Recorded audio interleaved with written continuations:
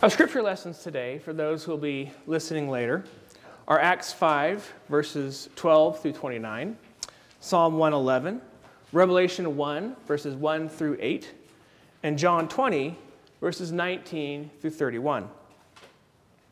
You've heard me say before that as believers in Christ, we live in the eternal hope granted by Christ on that first Easter, and that makes us Easter people.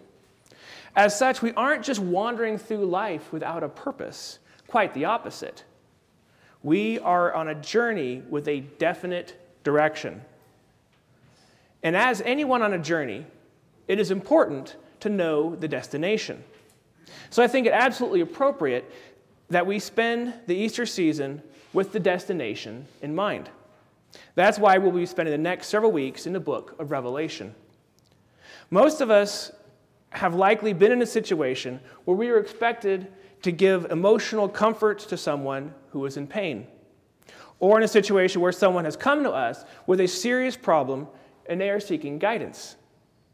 When that happens, it's particularly awkward if we don't know what to say. It's even worse for pastors, where there is the expectation of competence and wisdom. Most of you don't know that my first ministry assignment was as a youth pastor for a small rural church in Indiana. Instead of getting paid, I got to live in a parsonage. This was before seminary and served as a chance for me to get my feet wet in ministry and to confirm my calling. The senior pastor lived 30 minutes away in the next town over, so he knew there was always the possibility that I might be needed on short notice if there was an emergency and the senior pastor couldn't make it. Wouldn't you know it, that's exactly what happened my first month on the job. An older gentleman who was one of the pillars of the church passed away suddenly. I knew who he was, but not most of his family, nor had I ever been to his house. I got a call from the senior pastor telling me what had happened and saying he couldn't make it. He wanted me to go to their house as a pastoral representative and to sit with the grieving family. I had no idea what I was walking into, nor did I know what I was going to say or do. The latter first century church was not all that different from this grieving family in Indiana. The disciples were mostly gone. Persecution of the faithful was commonplace, and false teachers abounded. Who was there of the stature of Peter and Paul and James who could set things right? Same person we have today, Jesus. When we think of the book of Revelation, we tend to think of what it means for us or for future generations.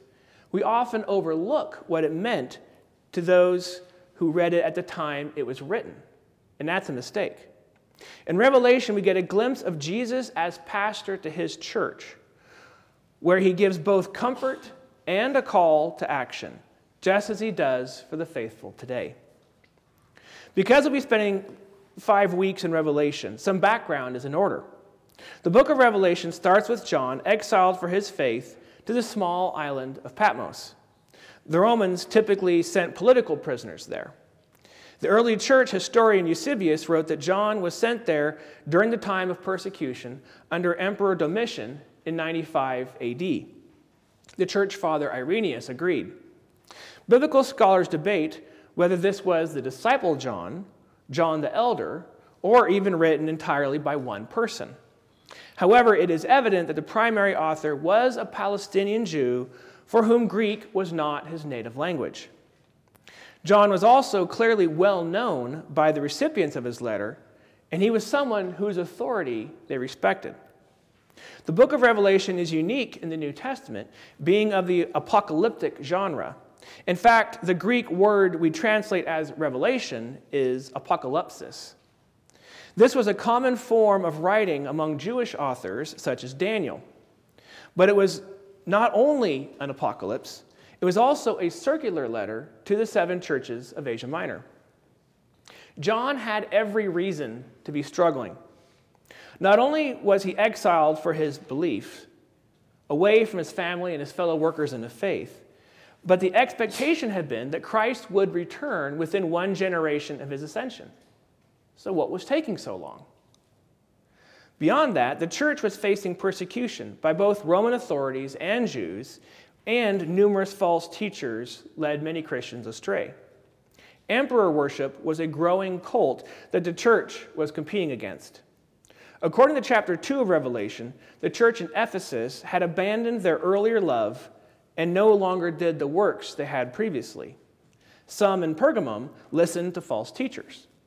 Immoral practices were a problem for the church in Thyatira. The works of the Christians in Sardis were found wanting. According to Revelation 3:8, the church in Philadelphia had little power. And the church in Laodicea was famously lukewarm. I don't think it's a stretch to say that the early church was a mess in the era when the leadership was passing from the first generation of disciples to the next. I can say this with confidence because though the specifics change, the church has never been without its struggles. We no longer live in a world of emperor worship, but we worship so many other things today, both inside and outside the church. In society as a whole, we worship the self through a carefully curated image on social media in search of affirmation in the forms of followers, likes, and retweets. Americans today are leaving the church in droves. Christianity is no longer mainstream. We are also living in a time of rampant misinformation and resulting distrust. This goes beyond just the news media and includes distrust of the Bible itself.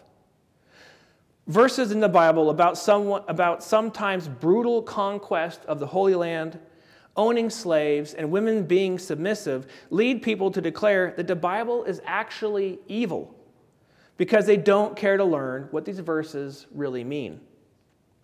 Add to that our toxic political environment. Take any sample of popular media, and it is immediately apparent that anger and fear are the drugs of choice in America today. Each of these problems in the surrounding culture make it harder for the faithful today, but the church has its own internal problems as well. The church today has a leadership problem. It's all too common to hear of a celebrity pastor falling due to immoral behavior of all stripes. While sin among leaders is nothing new, it seems to be that in recent decades we have established church cultures that are practically designed to get that very outcome. We worship political leaders within our tribe, willingly changing our long-held beliefs for political expediency because Christians fear losing political influence. We also care more about our comfort and respectability than we do the lost, so that we won't take a risk and share our testimony with an unsaved friend. And that's assuming we have any friends.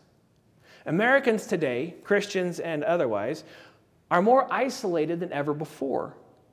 What we need is spiritual intimacy with a small group of Christian friends, but we don't even know we need it. I imagine John stuck on a small island of Patmos, praying daily and wondering, what is God up to? When will Jesus return as he promised? And then he showed up. John writes that Jesus sent him an angel to write a message to the 7 churches of Asia Minor. The message is both instruction for the here and now and a vision of things to come. We'll focus on the first part today and the second part over the course of the coming weeks. In sending this vision to John, the Son of God was showing him that he and the church weren't forgotten. Jesus didn't ascend to his throne and immediately give up on his church. Not at all. That must have been just what John needed in that moment. Jesus was being a pastor to John. The flip side is also true. Jesus wanted John to remember him. He reminded John who he was, the Alpha and the Omega. Jesus always was and always will be. He won't forget us nor abandon us. Also, like a good pastor, Jesus didn't just comfort John with his presence. He motivated him to be engaged in ministry. He told John to bear witness to the word of God and to the testimony of Jesus Christ, which was not primarily for his benefit, but for the benefit of his readers. It was sort of a holy kick in the pants.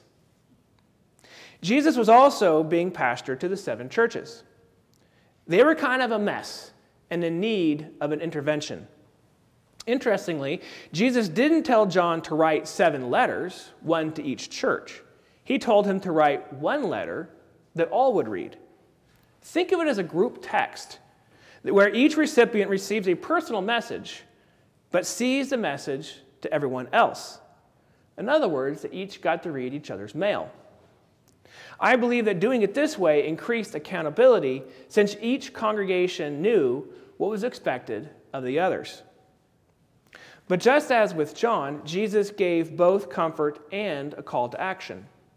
Towards the end of his message to the church at Laodicea, which was the harshest of all, Jesus said, "Those whom I love, I reprove and chasten, so be zealous and repent." That one sentence encapsulates the message to the 7 churches. As a good pastor, Jesus knew exactly what John and the churches of Asia Minor needed, both in terms of encouragement and action. Jesus hasn't retired from his pastoral role. He is still our pastor today. I know we are used to hearing about Jesus as a good shepherd, a king, our advocate, and the church's groom, to name a few, but not so much pastor. We do understand the Holy Spirit as a guide and helper, so perhaps it's easier to see him as a pastor. I don't want to split hairs today, but I also don't want to ignore the vital role of the Holy Spirit. As any good pastor, Jesus speaks the truth.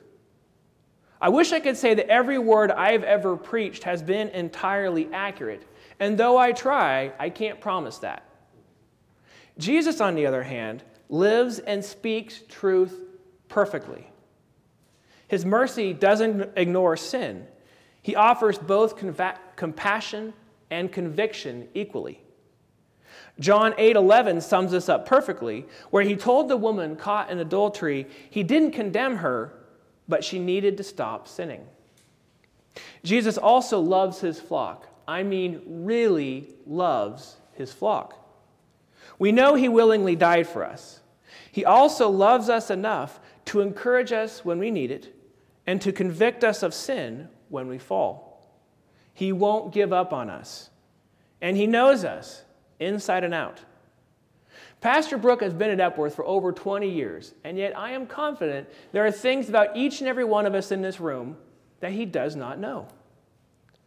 Jesus knows your deepest, darkest secrets, including ones you can barely admit to yourself.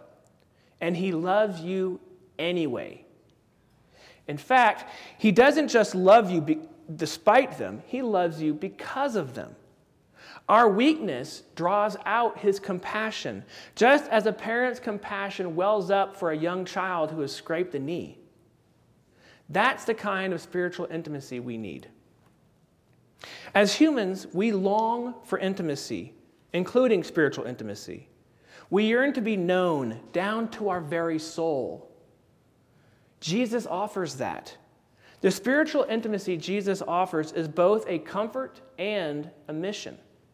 He commissioned the church to be his hands and his feet, which means we don't just receive intimacy with Jesus, but with one another. But that kind of intimacy only happens if we intentionally seek it and are willing to step up and offer it to others. That's where the mission comes in. Our faithfulness to the calling of Christ includes a calling to each other. We aren't spiritual hermits.